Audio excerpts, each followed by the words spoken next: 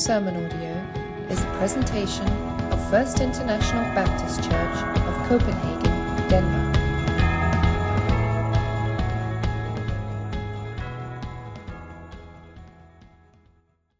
So if you were here last Sunday, which I wasn't, I was out playing football in Budapest for my company. You would have heard the first part of Ezekiel, which we're looking at today. And first part of Ezekiel is the time up till the Jerusalem's destruction and the temple's destruction, and it was Israel was basically a defeated nation, right? And crushed military, people separated from one another, exiled into Babylon, and really suffered the consequences of the abandonment of the Lord. So they were, exhausted. They were discouraged. They were impoverished, and you could say Israel was almost as good as dead. Now, the second part of Ezekiel, which I'm going to talk about today, is the upside of that, because God had another plan for Israel. And he had something prepared for Israel which they could never have imagined. In fact, I think many of them didn't know the Word of God, and they didn't know that one day God had promised them that one day they would be brought back together again as one nation. So I think in our passage today, which will be on Ezekiel 37, verses 1 through 14, we will see God's saving power, but also the enabling power of the Holy Spirit. So if you brought your Bibles, you can look up in Ezekiel 37, verses 1, where we'll start. And in this vision that Ezekiel is getting, we see the Spirit empowering dead, dry bones, giving them life and animation. And this abundant life was also Paul's testimony, and he realized that he was unable to live the life of a believer except by the Spirit of God. And this is also why I want to preach on this today. It's important for us to know as well that if we want to live the life of a Christian, we can only do so by the Spirit, not by ourselves. So this is a message of hope and a message of revival through the Word of God and by the Holy Spirit. And I think it's more relevant today than any day in the past, where we as Christians, we need revival, and we are being more and more marginalized, I think, in society. And we need to come back to our God, who is an all-powerful and all-knowing God. So shall we pray on that? Heavenly Father, I just pray, Lord, that you would speak through me today, and that this message would be a message that would be relevant for us, and that it would touch the hearts of many among us here today. So, Lord, I just pray that you would use me as a vessel, and that we would hear only you, Lord. In Jesus' name, amen. So I want to start with a question, and I want to start asking you if you have experienced a hopeless situation in your lives.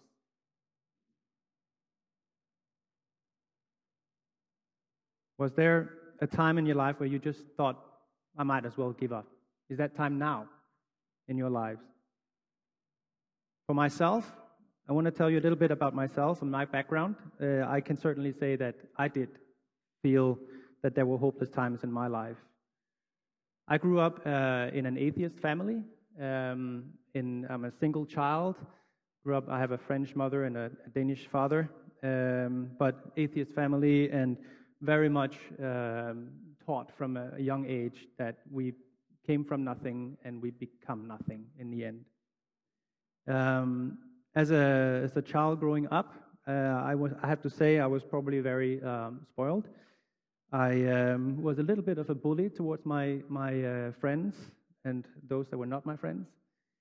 And I think pretty much when I look back, I had the world centering around me a lot. As I grew up and I became a late teen, I traveled. I went to France. I studied for a year, but I was still on the wild side, and my perspective on the world was very much still one that, you are here by accident, and let's just take and make the most of it for myself, right? And I was pretty much trying out everything the world has to offer. I think I haven't said too much that way. So I got a degree from Copenhagen Business School, and I went to Malaysia. And still at this point, there wasn't any one in my life that had served as a spiritual role model or a Christian role model. And I think this speaks to God's power as well, in that I think God picks us. And I think the Bible also is quite clear on that. He picked me, and he started to change my heart as I was traveling, and I started asking questions about why we are, and not accepting anymore the definition that we just become nothing in the end. So thanks to my wife, I was introduced to Christ, and it was through a series of prayers and teachings and going to church and resisting God and saying no and then saying yes again, and just praying. I think that God finally made it through my walls, because they were my walls, they weren't his. And I accepted Christ when I was in Malaysia, but I was still very much a new Christian. And I can also say that when I came back to Copenhagen, I was back in 2003, but Jenny came in 2004, and we joined FIBC. I was very much still a seeking and growing young Christian. So I think that is an interesting testimony. I hope this will also kind of speak to you that, God is choosing us, and it's a wonderful gift that he does that, because there was absolutely nothing in my upbringing that made me come to Christ, as far as I see it. So I got married, and I found FIBC, thanks to God. And I think if we look back at the Beatitudes as well, that was preached by Jean, ever since, kind of my life has been a degree in between, the extremes of the Beatitudes. So anything from, pride and going on my own agenda to being a peacemaker. And I think the Christian journey is that way as well. So I still struggle today, and one of my biggest challenges, and where I'm sometimes hopeless a little bit, is in terms of my parents, because especially my father is still a very stern atheist, and it plays out in our family reunions. It plays out in pretty much everyday life, where he will be a kind of a, how should I say? He will try to wake me up in a way and say, you've been brainwashed. So I'm still somewhat struggling with hoping that God will also speak to his heart, and also to the heart of my mom as well. So I've also struggled with this hopelessness. And Ezekiel the prophet, he did as well. He wanted to see revival in the land, but the Israelites refused to repent and live for the Lord. And I think his ministry seemed for no good purpose. So God lets Ezekiel know that one day there would be revival in the land. So this message of future revival conveyed the hope and encouragement they all needed. So the chapters before our text, before 37, have announced a future revival and restoration under the new covenant. Now the glorious hope of the resurrection of the Lord's people to new life is presented to Ezekiel. And the aim of the vision, when it was originally given, to counteract the despair and pessimism which laid hold of Ezekiel and Israel after captivity and the fall of Jerusalem. For some people today, it's a message of political revival of a nation. For others, it's a scene of the general resurrection of the dead on the last day. For us today, I think it's a message of hope, no matter how hopeless the situation might be. We have a God who restores life. We have a God that can even make dry bones live again. So if you've brought your Bible with me, and I think we will also see up here on the screen, you can follow with me in the chapters 1 through 14. So if we start with verse 1. Ezekiel begins to report on a spiritual experience where God's Spirit placed him in a valley of dry bones. And it says, "The hand of the Lord was upon me, and he brought me out by the Spirit of the Lord and set me down in the middle of the valley, and it was full of bones. So the hand of the Lord was the hand of the Lord was upon me is Ezekiel's usual expression for a supernatural visionary experience. And so it indicates a powerful prophetic awakening and inspiration. He was transported by the Spirit of the Lord into the middle of a valley filled with human bones. And they were dried, they were bleached, decayed, scattered, and all about the prophet were dead bones and the total absence of life. I think this represents the spiritual death of God's people, Israel, that lead to the death of the nation. So God caused then Ezekiel to inspect the bones in verse 2. He caused me to pass among them round about, and behold, there were very many on the surface of the valley, and lo, they were very dry. So God led Ezekiel on a tour around the bones that he might have a clearer view of them and see whether there was any life in them or not. He's taken aback at the number of bones lying on the surface of the valley and characterizes them as very dry, indicating that they had been dead for a long time. So any human suggestion that these bones might come alive again is just unthinkable. So to me personally, when I see this, I think of my parents' faith. They are dry bones. And sometimes I doubt whether these can be revived again.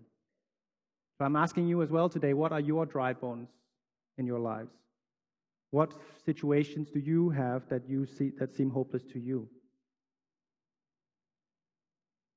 But so to man, situations might seem hopeless, but to God, everything is possible. So God then asked the prophet a surprising question in verse 3. He said to me, "Son of man, can these bones live?" And I answered, "O Lord God, you know." So as Ezekiel surveyed the scene in the valley in order to emphasize the total void of life apart from God, the Lord asked Ezekiel the question, can these bones live? The prophet's answer was restrained and filled with the awareness of human helplessness in the face of death.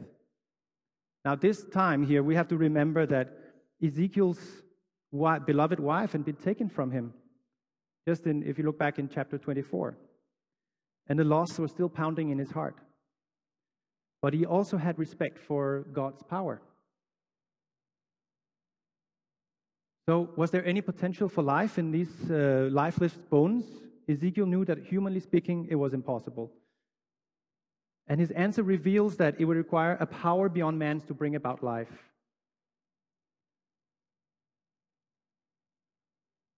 So it wasn't a positive or a negative response. He knew that if these bones could live again, it was only if God wanted them to live. Most Israelites may have doubted God's promise of restoration. Their present condition militated against the possibility of it being fulfilled. So God stressed the fact of his sovereign power and ability to carry out these remarkable promises. Their fulfillment depended on God and not on circumstances. So Ezekiel knew that it was impossible for human power to revive the bones. And I think as we come into contact with individuals today, we find it most discouraging to try to bring them to a saving knowledge of Messiah, our Lord Jesus. So utterly dead are they to the great truths of Scripture that it's only when the Spirit of God moves upon them that they can grasp God's truth. I've come to this conclusion in regard to my parents, especially my father, who's convinced that I've been brainwashed, and he's trying his best to wake me up by teasing me or sometimes writing emails of concern. And I think it will only be by the Spirit of God that he will be saved. So do you have someone in your life that you fear has closed his heart to God or has not enabled him for him to come into their lives? The question is, I think, for this passage as well, is can they have spiritual life? Or can they be revived? Only God knows. And only God can accomplish the feat. So if we turn to verse 4, God directs Ezekiel to prophecy to the dry, lifeless bones. It says, Again he said to me, prophesy over these bones and say to them, O dry bones, hear the word of the Lord. So God speaks to Ezekiel again and tells him to prophesy over the bones. I think Ezekiel must have felt many times in his ministry that he was preaching to the dead, but never so much as now he actually was. The difference here is that unlike his preaching in Israel and to the exiles, these bones would respond to the word of the Lord. Prophecy actually means preach the word in Hebrew. So he was told by God to address the bones and tell them to hear the word of the Lord. It is more than emphatic that the way of effecting God's purpose concerning these dry bones is the word of the Lord. If you see John chapter 6, verses 63, it says, the Spirit gives life. The flesh counts for nothing. The words I have spoken to you are spirit. So God's word is the means by which he raises to life and consecrates to service. In verse 5, the other part of the formula for restoration of life to the dry bones is revealed. Thus says the Lord God to these bones, behold, I will cause breath to enter you, that you may come to life. The word of the Lord was a promise to cause breath to enter into them, that they might come to life. Breath, wind, and spirit, they are the same renderings of the Hebrew word ruah, which kind of, you decide whether it means one or the other by the context. So in chapter 37, verse 14, the same word is translated to spirit. This act of breathing the breath of life into a man reminds us of the creation of man in Genesis chapter 2. In creating man, God transformed Adam into a living being by breathing into his nostrils the breath of life. So whether God was referring to wind or physical breath or the Holy Spirit is uncertain, but the intent is obvious. God's Spirit was going to create life in these bones. So the dry bones represented people's spiritually dead condition. Maybe people you know at church or your colleagues or at work or your classmates at school, or maybe someone in your family may seem like a dry heap of bones to you, spiritually dead with no hope. But just as God here promised to restore his nation, he can restore any nation, church or person, no matter how dry or dead it may be. So rather than give up, let's pray for renewal, for God can restore it to life. So receiving the word of God that precedes the reception of life, breath through breath, wind, spirit, the bones would begin the reversal process towards life, as verse 6 states. And it says, I will put sinews, sinews, thank you, which is ligaments, on you, make flesh grow back on you, cover you with skin, and put breath in you, that you may come alive. And you will know that I am the Lord. So God will clothe the bones with sinews, flesh and skin, and put his spirit or breath in them. It was spirit or breath that would animate them and give them life. So when the life-giving word goes forth in the energy of the Holy Spirit, even dry, dead bones will be revived and know that the Lord has spoken. Verse 7 records the remarkable results of Ezekiel's life-giving prophecy. So I prophesied as I was commanded, and I prophesied, as I prophesied, there was a noise, and behold, a rattling, and the bones came together, bone to its bone. So I think for an unbeliever, prophesying over dry bones is probably sounding pretty crazy. Ezekiel obeyed without comment or doubt. The results of the word of God were startling. While Ezekiel was preaching, a rumbling or shaking started all over the valley. In the midst of the shaking and thundering, the bones began to approach one another. It was as though they were being guided by intelligent design. The bones came together in exactly the proportion in the right way to form normal human bodies or skeletons. But although they had been put together, they weren't alive yet. In verse 8, the rejoined bones began to be fleshed out. It says, "And I looked, and behold, sinews were on them, and flesh grew, and skin covered them, but there was no breath in them." So as Ezekiel prophesies, the bones came together. The prophet then looked and beheld that the bones had become skeletons, were fitted with sinews and muscles and clothed with skin. They looked marvelous with their skeletal appearance gone, but they were still dead. There was no breath. So, although the bones came together, Ezekiel wisely didn't mistake commotion for regeneration. So even today, the flesh can generate activity, but true revival requires the Spirit. In verse 9, Ezekiel is told to prophesy to the breath or the wind or the Spirit to inhabit the dead bones. Then he said to me, "Prophesy to the breath, prophesy, Son of man, and say to the breath, Thus says the Lord God, come from the four winds, O breath, and breathe on these slain, that they may come to life." So the prophet is asked to breathe, to prophesy to the breath of life, which gives and sustains life of all creation. It was God's Spirit or wind or breath that was able to give life to the corpses. And notice that the four winds come from four directions.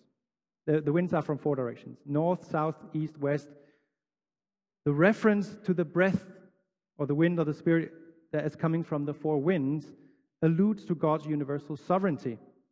He wasn't just the God of Israel or one nation. He was the God of everyone on earth. So, filled with God's ruah, the bones can now come to life in verse 10, which says, "So I prophesied as he commanded me, and the breath came into them, and they came to life and stood on their feet, an exceedingly great army."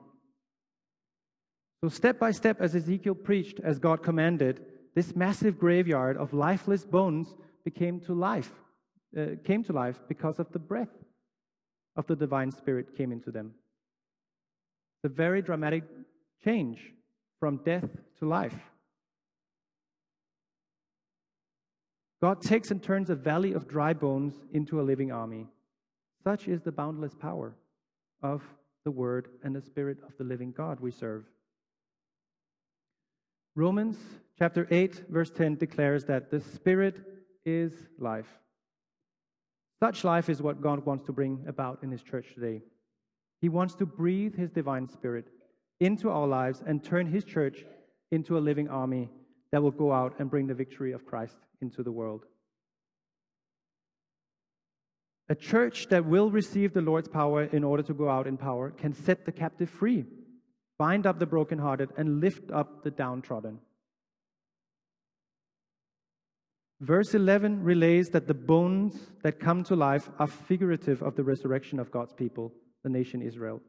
It says, "Then he said to me, Son of man, these bones are the whole house of Israel. Behold, they say, our bones are dried up, and our hope has perished. We are completely cut off." God interpreted the vision for Ezekiel. The vision was God's response to the people's sin and hopeless condition. There will come a time when they will see their destitute condition and confess that our bones have dried up, and our hope has perished. We are completely cut off. These bones are that wise up the whole house of Israel, meaning both the northern part of Israel and the southern kingdoms. Yes, these bones can live, but unrepentant Israel was impotent to make it so. Only God could do so. And He would do so based on the new covenant promises made in chapters 33 to 36. So, since we are on the subject, let's read God's promise on a new covenant in Ezekiel 36, verse 25 through 28. And I think it will come on the screen as well, if you have it. No? Otherwise, take your Bibles and look in Ezekiel 36, verses 25 to 28. It says, "Then I will sprinkle clean water on you, and you will be clean. I will cleanse you from all your filthiness and from all your idols. Moreover, I will give you a new heart and put a new spirit within you. And I will remove the heart of stone from your flesh and give you a heart of flesh. I will put my spirit within you and cause you to walk in my statutes. And you will be careful to observe my ordinances. You will live in the land that I gave to your forefathers. So you will be my people, and I will be your God. This is God's new promise of the new covenant. So sin inbred in the heart of man had brought about the death of a nation of Israel. But there is hope for the hopeless. For God, who gives life, can, through his new covenant, produce both physical and spiritual life to those who are physical or spiritually dead. I don't know about you, but have you ever felt like your whole world is caving in on you and there's absolutely no hope? Maybe your troubles seem to mount up insurmountably. You don't know your way out. There is good news. In Christ, there is hope for the hopeless. In verse 12, God promises to bring his people back from the dead into the land of the living. Go to verse 12. It says, "Therefore prophesy and say to them, Thus says the Lord God, Behold, I will open your graves and cause you to come out of your graves, my people, and I will bring you into the land of Israel." So as a result of their confession and their hopeless condition, that their sin cut them off from God, God is now ready to move on their behalf. He's ready to restore life to a nation that is dead in their trespass and sin. The opening of graves also calls attention to belief in life after death and in the resurrection of the dead. To the original reader, I think this resurrection meant the nation of Israel. To us today, we can see the general resurrection of all mankind, as well as the resurrection of Israel as a nation. But it also speaks to the restoration to life. Just as it seems impossible to bring life to those dead, it seems impossible to bring spiritual life into a person, a church, or a nation. Remember, God delights in doing the impossible. For with God, all things are possible. Matthew 19. So when the seemingly impossible happens in verse 13, as verse 13 records, we will know that God did it. And this is how many times the prophecies in Ezekiel will end. Then you will know that I am the Lord when I have opened your graves and caused you to come out of your graves, my people. What a marvelous encouragement was this message of restoration to life. It encouraged both Ezekiel and the people in exile. Even if the prophet remained faithful to his call and proclaimed the word of God, the ultimate consequence would be a life-transforming experience that would result in a national resurrection. There is no finer illustration of the life-changing power of the preached word than what the prophet saw in his vision. The gospel has the power to transform those who are dead in trespasses and sins and make them new, living creatures in Christ. God has always used the foolishness of what was preached to save those who believe. As Romans chapter 10:17 says, faith comes by hearing, and hearing by the word of God.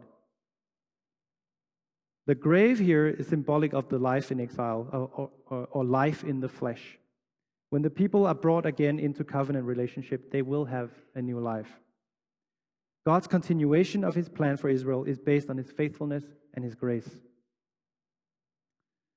Without God's presence, the nation of Israel was virtually dead.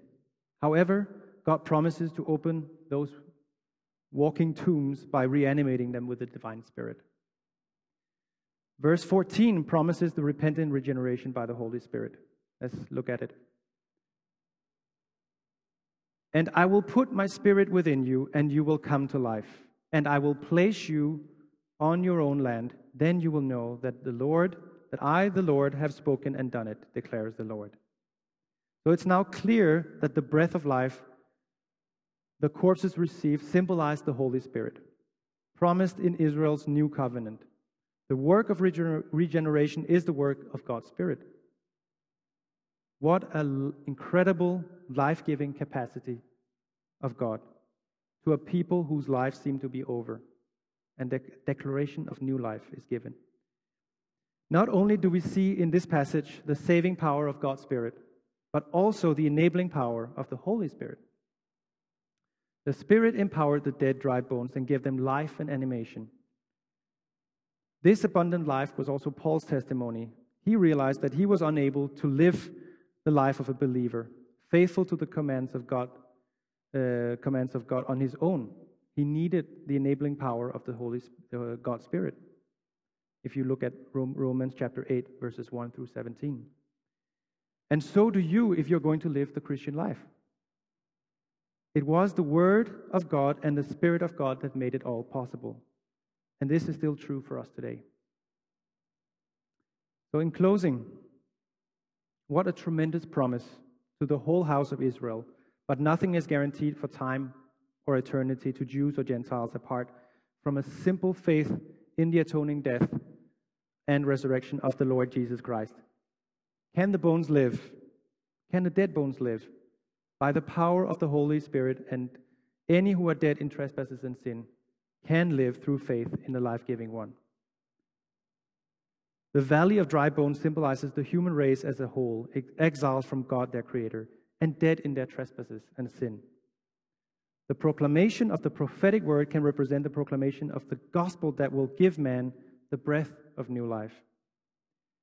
To those cut off from God who have no hope, we have the word of hope through belief in Jesus. See, God demonstrates His love for us that even while we were still sinners, Christ died for us. Nothing that we have done on our own qualifies us more than another for the saving grace of God. It's of no advantage to a person who feels they have lived more righteously than another if they are without faith in Christ. The Bible is explicit in telling us that separate from being reborn in Christ, there is no one who does good, not even one. Romans 3, verse 12. But the good news is that God wishes to show His immeasurable riches of His grace in kindness towards us through Jesus Christ. And by grace, God saves the wicked through their faith. This faith is not anyone's own doing, but it's the gift of God. You see, in sending Christ to die on the cross, God made Him who knew no sin become sin on our behalf, so that we might become the righteousness of God. This is how Christ brings reconciliation with God to the Father. By your faith in the Lord, you can be forgiven. God will put in you a new heart and give you a fresh start to live in right standing with Him. You only need to repent and believe in Jesus, the founder and perfecter of our faith. So, is this your experience today? Were you dead in trespasses and sin when you cried out to God about being cut off from Him and eternal life, and asked for a new life in Jesus' name? Were you raised up to new life by the power of the resurrection? Has God ever breathed new life into your dry spiritual existence? If not, I think there is no better time than now. Will you come as the Spirit breathes His words of promise, breathe His word and promise new life to you? Maybe you think your family or the people around you are dry bones who will never be able to live. But as He did to Ezekiel, the Lord will say to you, prophesy to them. As often as you can, share a verse with those who seem dead. If you think that seems silly, think of Ezekiel and be glad you don't have to prophesy to bones. My word shall not return unto me void, the Lord declares in Isaiah 55, verse 11. In other words, it will never fail to make an impact if you share a verse with someone. If you do not have a relationship with God, this prayer that I will close with now is for you. And let's bow our heads together. Dear Lord, I acknowledge that I am a sinner in need of forgiveness. I believe that you died on the cross to take the punishment that I deserve for my sins, and that you were raised from the dead. Please forgive me of my sins and come into my heart and life as my Savior and Lord. From this day forward, Lord, please be glorified in and through me. Thank you for your amazing grace. In Jesus' name, amen. This has been a presentation of First International Baptist Church of Copenhagen, Denmark. To listen to more sermon podcasts or to learn more about FIBC, please visit www.fibc.dk or facebook.com/FIBCCPH. Thank you for listening.